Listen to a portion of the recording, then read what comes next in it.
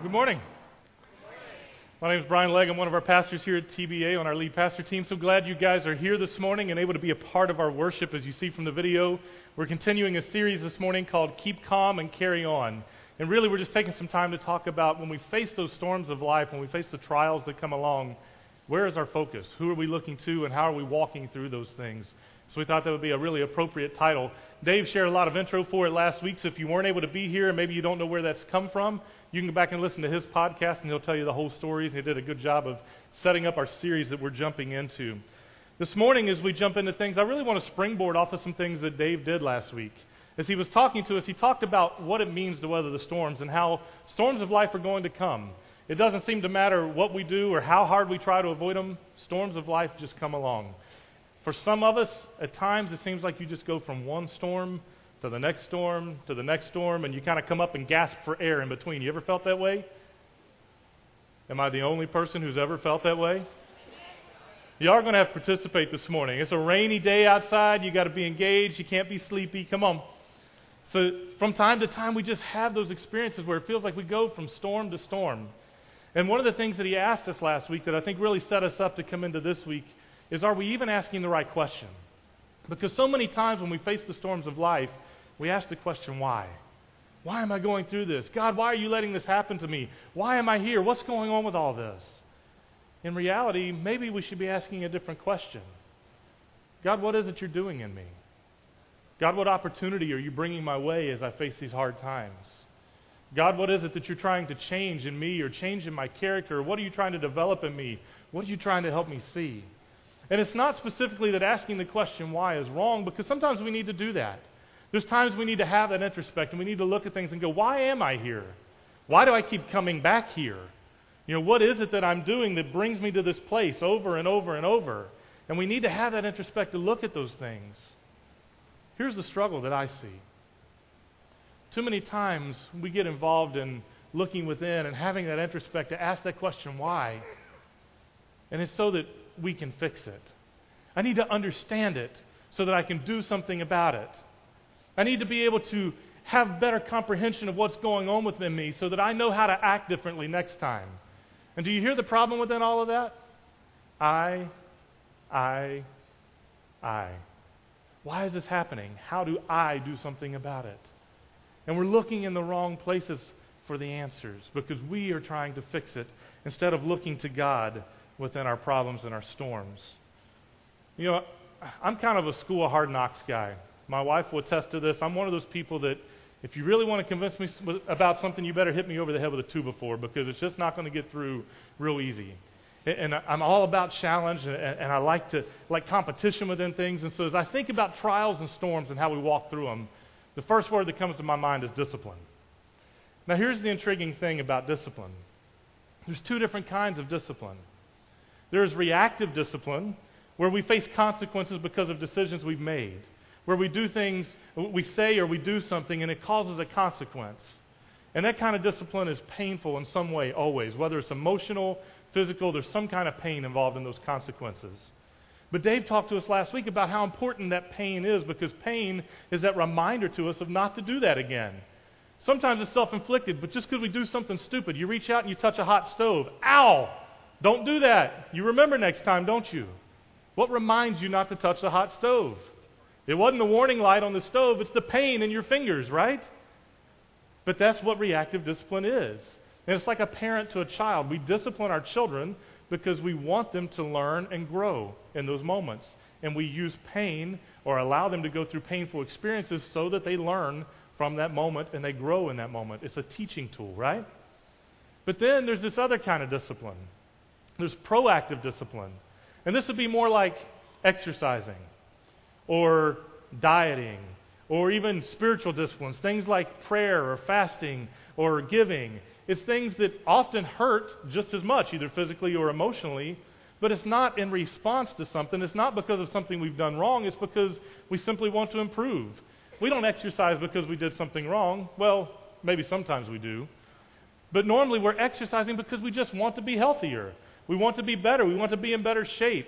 We want to improve our bodies. It's the same thing with proactive discipline. So it's the same pain that we experience as we walk through it, either emotional pain or physical pain. but it is intended for our good. So there's reactive and proactive. Guess what? Discipline hurts, period. It doesn't matter why. Exercise hurts. Maybe not immediately, but the day after, or 2 days later, or 3 days later, or if you're over the age of 40, 6 days later, it just keeps hurting and hurting, doesn't it? But it was for a good cause. We're doing something good for our bodies. But it still hurts. And it's the same way with God. When we walk through those trials and those storms, when God is disciplining us, whether it's proactive or reactive, it doesn't matter. It hurts. It's hard. It's not easy to face up to. And some of the storms we walk through are really, really difficult. They leave us in situations where we feel completely hopeless. Some of the storms we walk through, they're just a trial, just a little struggle, something we got to get through. Either way, there's pain involved and there's teaching.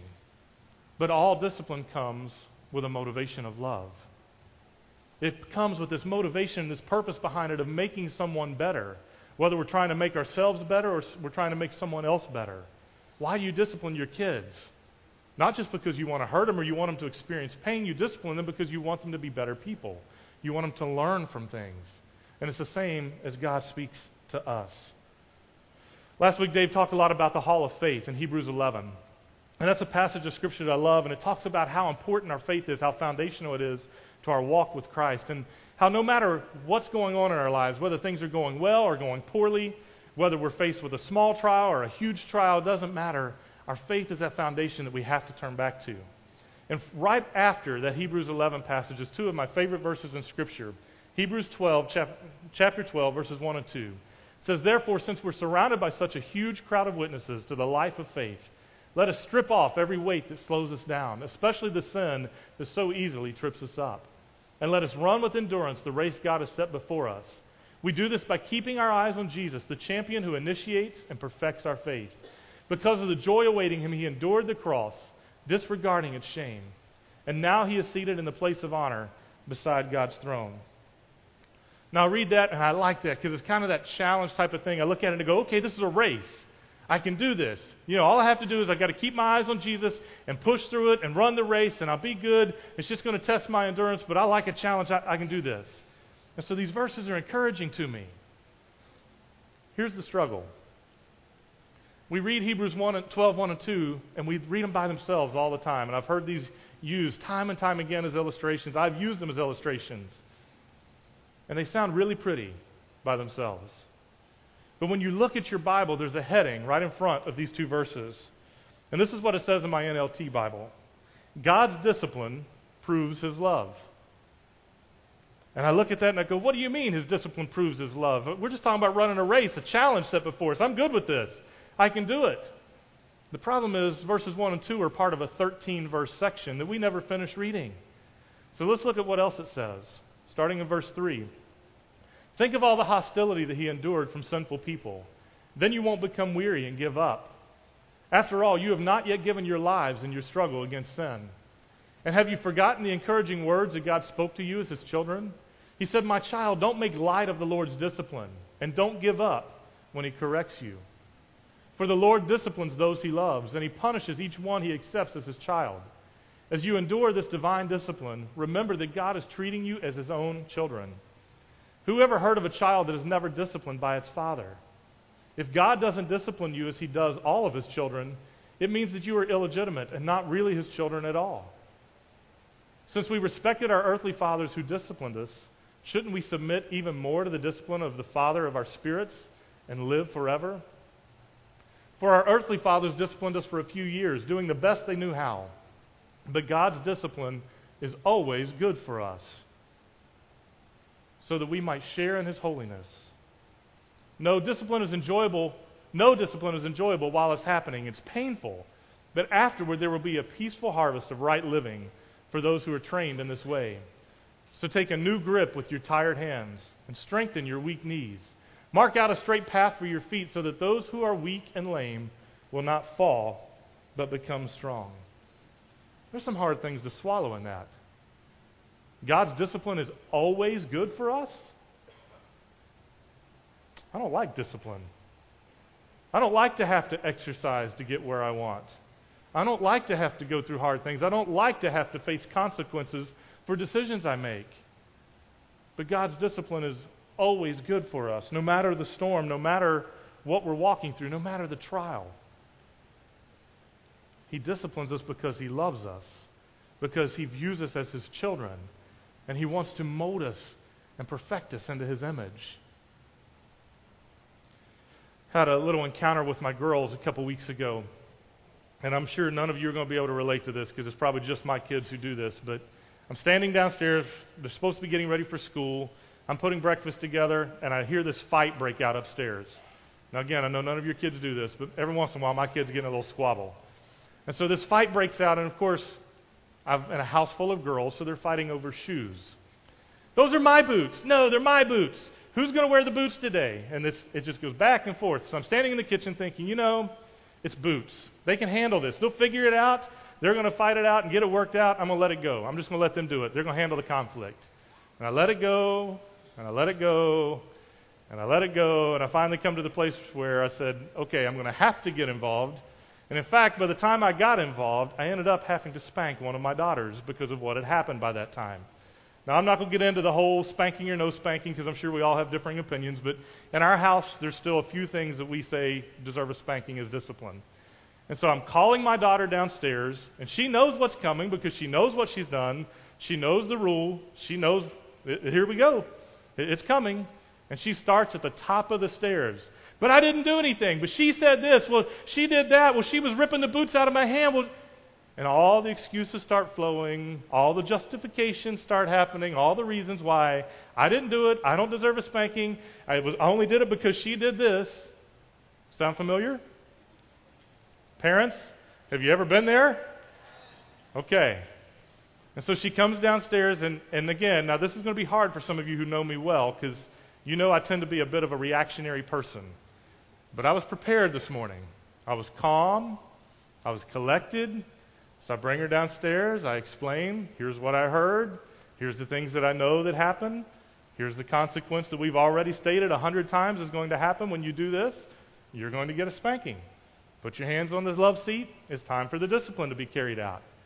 Now, mind you, she's only getting one swat, and it really was not that hard. But I get the same reaction that I get every time one of my daughters gets a spanking. The hysterical crying, the screaming, why did you spank us? Why do you hit us so hard? Why this? Why that? You didn't even hit my bottom, you hit my back. Ah!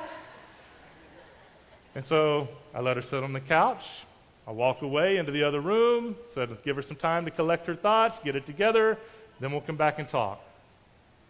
So I come back and sit down beside her so we can talk. She's kind of calmed down now. Hysterical stuff is gone. I said, why do you think your mommy and I spank you? Because you want to teach us? You're right. So why is it that we use spanking to teach you? Because it hurts and it makes us remember? Exactly. Because it hurts and it makes you remember. We associate the physical pain that comes from that with the choice that we did that was wrong. And it helps us to remember to choose differently the next time around. And I said, do you think we spank you because we like it or because we just like to see you in pain? No. So why is it that we spank you? Because you love us and you want us to do better? Exactly. Because I love you. And because I want to see you grow up to be the woman that God has created you to be. And I want to see you learn how to deal with conflict in a healthy way. And I want to see you learn how to overcome these obstacles in your life. Because they're not going to get easier as you get older. They're going to get harder. And you're still going to have to face them. And you're still going to have to address them. And are you going to do it in the right way? Are you going to learn from these experiences? That's why. Now, why is it that we think we're exempt from that as adults? Why is it that we still react the same exact way as adults? We do something, we make a decision that we know we shouldn't have made, that we know was wrong, and yet we run from the consequences, and we're just like that child coming down the steps going, no, she did this, he did that, well, he made me do that, well, I didn't really do anything wrong. Why am I getting in trouble? Don't we? Isn't that how we react when consequences come? We're trying to get away from the pain. We're bracing for it. Going, I don't want the consequences. I don't want to deal with the discipline. And the problem is, we're just like my daughter. When we're hysterical and we're screaming back and why? We have no idea what's going on. But when we stop and think about it, we realize that God's there with us the whole time as a loving Father saying, here's why you're going through the discipline. Here's what I'm trying to teach you in this. Here's what you need to learn from this. And I'm walking with you on this journey. And yeah, it's not a spanking that we're going through. It's other things that are happening in our lives. And it doesn't matter whether it's proactive or reactive as far as discipline goes. It's still something God's walking through with us so that He can help us to learn and to grow. 1 Peter chapter 1, verses 6 and 7 says it like this. So be truly glad. There is wonderful joy ahead, even though you have to endure many trials for a little while. These trials will show that your faith is genuine. It's being tested as fire tests and purifies gold, though your faith is more precious than mere gold. So when your faith remains strong through many trials, it will bring you much praise and glory and honor on the day when Jesus Christ is revealed to the whole world. See, the trials we walk through, they test our faith. Trials test our faith like fire tests and purifies gold and silver. Did you know that's how precious metals are refined? They're put into the fire so that the impurities can be burned out of them. We're the same way.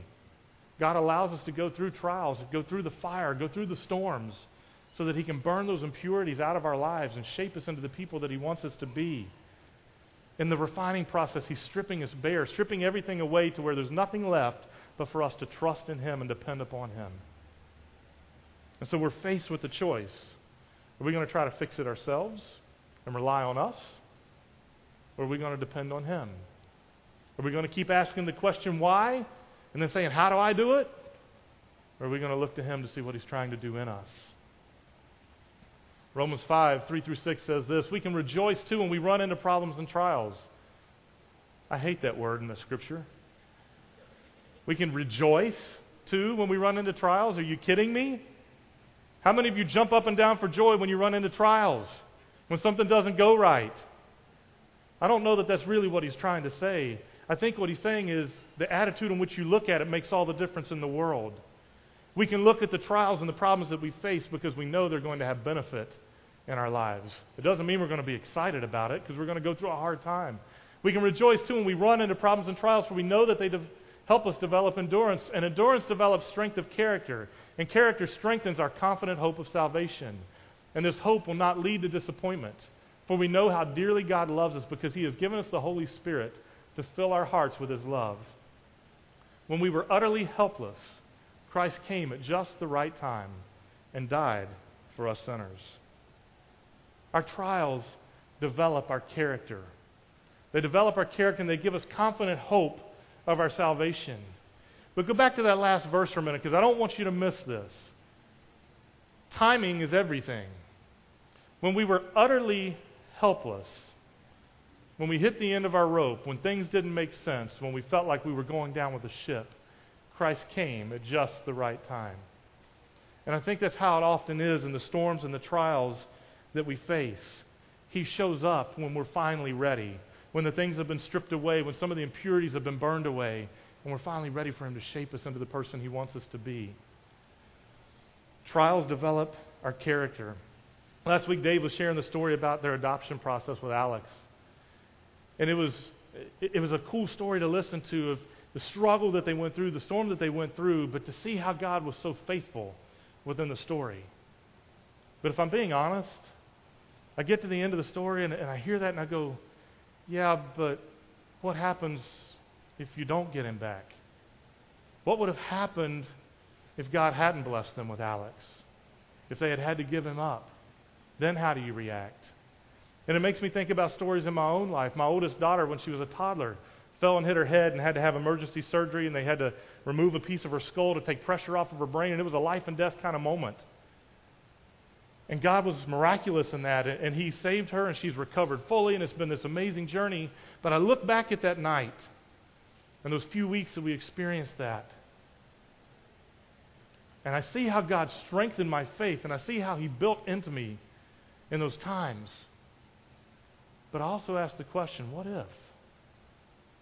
What if God hadn't saved my daughter that night? What would have happened to my faith?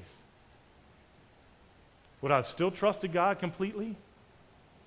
Would I still have been able to look at Him and say, I know this is part of your plan, and I'm trusting you even though it hurts? I'd like to say yes. If I'm honest, I don't know. What about other storms that other people have walked through where their daughter didn't survive? What if God was using that to strengthen their faith the same as He saved my daughter and strengthened mine? What are you talking about? See, we don't understand that.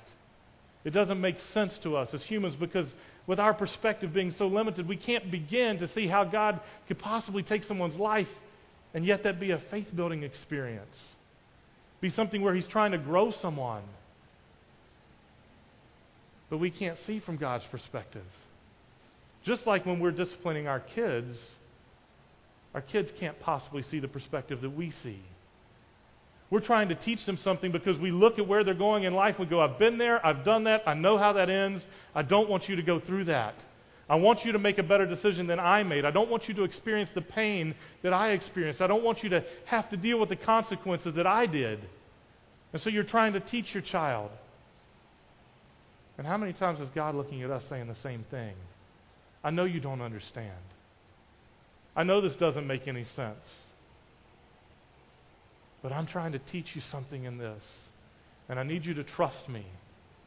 And I need you to depend upon me. Even when the circumstances don't turn out like you think they should. Even when you pray for something to happen and it goes the opposite direction. Will you trust me then? Will you depend on me then? How many of you read the TBA email this past week? Okay, all 10 of you are going to enjoy this story because you've already read it. The rest of you can go back and read your email this next week so you know what's going on. Brian shared this cool story about the refiner's fire in the email. And I thought it was just so, it was just powerful for this morning. But it was talking about how this group was going through this study and they were reading in Malachi about the refiner's fire and how he was refining us like he refines silver, like a silversmith refines silver. And so the lady said, well, I want to research this. And so she calls up the silversmith and says, can I come and watch you? Just be a part of what you're doing and see how you refine the silver and ask you questions. Sure, come on. And so she goes in to watch, and the silversmith takes the silver and he puts it in a container and he holds it right in the middle of the fire, the hottest part of the fire. And I mean, picture this. This is a blazing furnace with like the clear flames in the middle that are so hot. And that's where he puts the silver and he holds it and he watches it. And you can see it start to boil and start to bubble and things begin to happen in the silver. And he's watching as the impurities burn out of the silver and they come to the surface. And so she watches him go through this process. And after a while, he pulls it from the fire and he begins to mold it into what he wants it to be. She says, well, you know, why is it that you do all of this?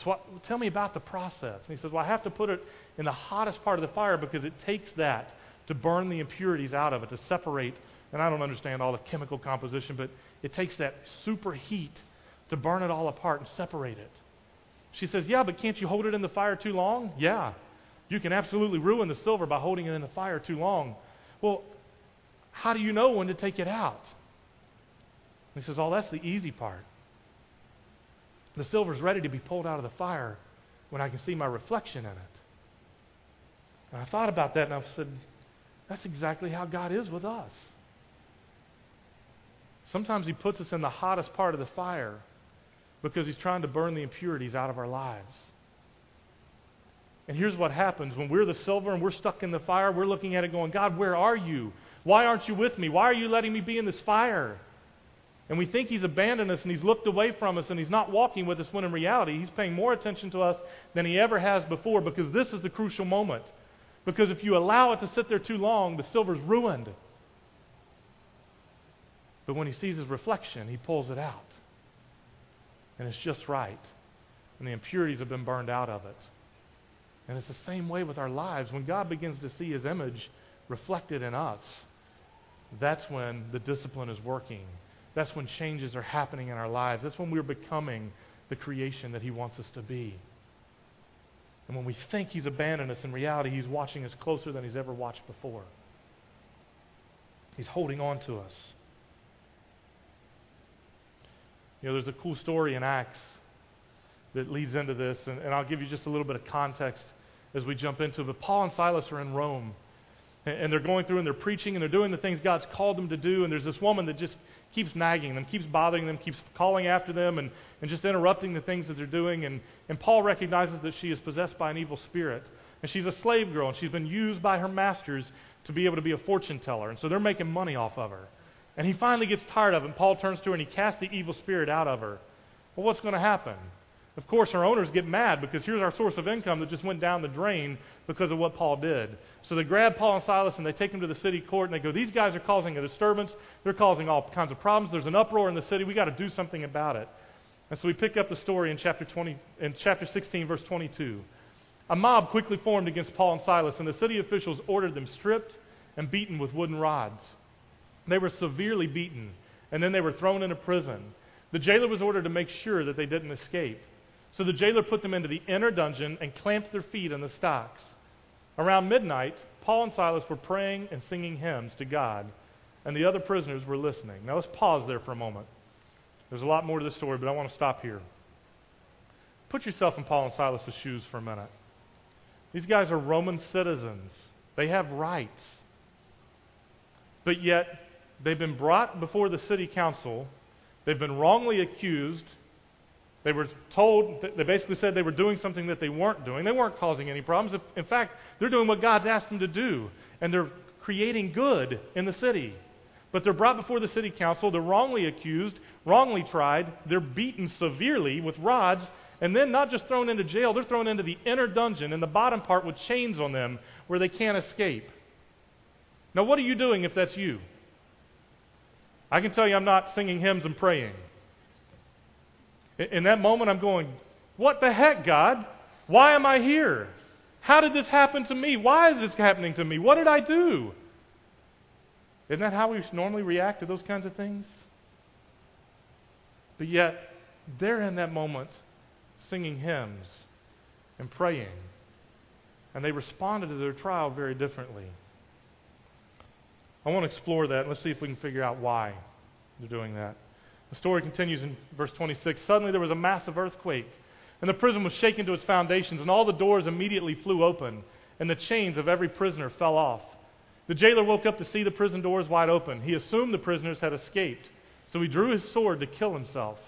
But Paul shouted to him, "Stop! Don't kill yourself! We're all here!" The jailer called for lights and ran to the dungeon and fell down trembling before Paul and Silas. Then he brought them out and asked, "Sirs, what must I do to be saved?"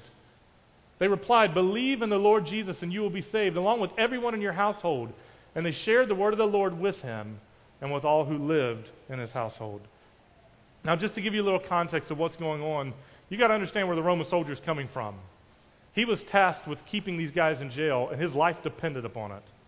And so when the jail doors threw open and the chains fell off and he woke up to find out all this was going on, of course he assumed that they were running, that they were all gone. And he knew what was going to happen to him. The Romans were excellent at execution, and it was gross and terrible every single time. And so he knew what was going to happen. And so he looked at it and said, I have no choice. I have to take my own life because that will hurt a whole lot less than the persecution that's going to come at me from the Romans, from his fellow soldiers. But Paul stops him and says, no, we're here. Let us talk to you. You don't have to take your life. We're here.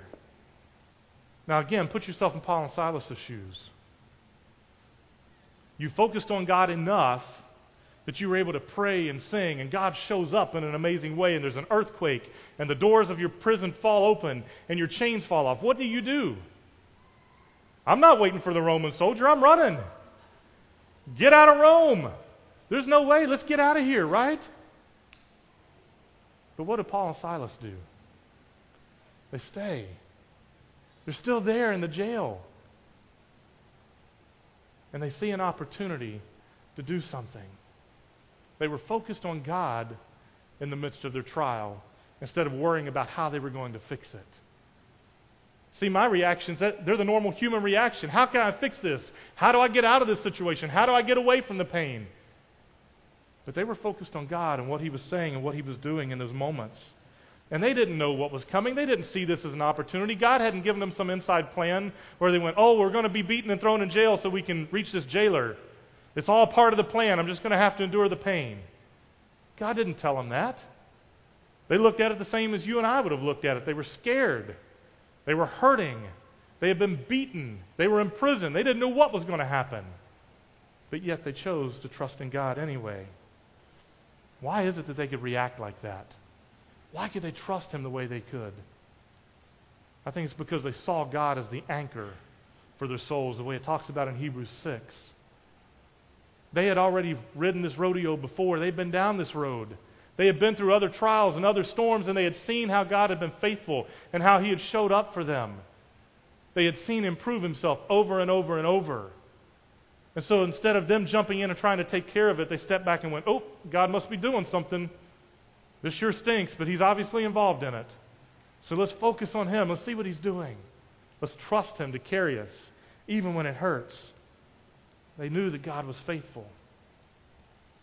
See, they had been refined to a place of complete dependence upon God.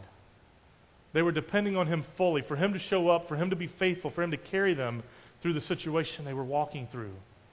And that only comes by walking through the process and being refined time in and time again. The impurities being burnt away, the trust being built, being stripped bare to where all they could do was trust. Full dependence on God. What's that even mean? I mean, when I think about that, I flash back to the Garden of Eden and Adam and Eve and creation before sin entered the world. And I see this picture of Adam and Eve completely depending upon God for everything. Every need that they had, He was taking care of. He was faithful to all of it. And when did all that change? It changed as sin entered the world. When Adam and Eve came to a place where they decided, well, we're not going to rely on God anymore. We're going to take care of ourselves. We're going to eat the fruit from that tree so that we understand it better and so that we can do it, so that we can figure it out. We want to be like God. In essence, we want to be our own God. And it's the sin that has plagued us forever since that time. And we fall into the same trap time and time and time again, where we rely on us instead of relying on God. And God is constantly refining us, burning those impurities away, allowing us to go through storms, allowing us to go through trials so that He can shape us into the person He wants us to be, so that we can reflect His image. And does it hurt? Yes. And are some storms a lot worse than others? Yes. Because there's times that we walk through storms where we go, no biggie, I got this one. And then there's times where they put us on our knees immediately, and you feel hopeless and lost. And in all of them, God is refining us and shaping us into the person that He wants us to be. He loves us.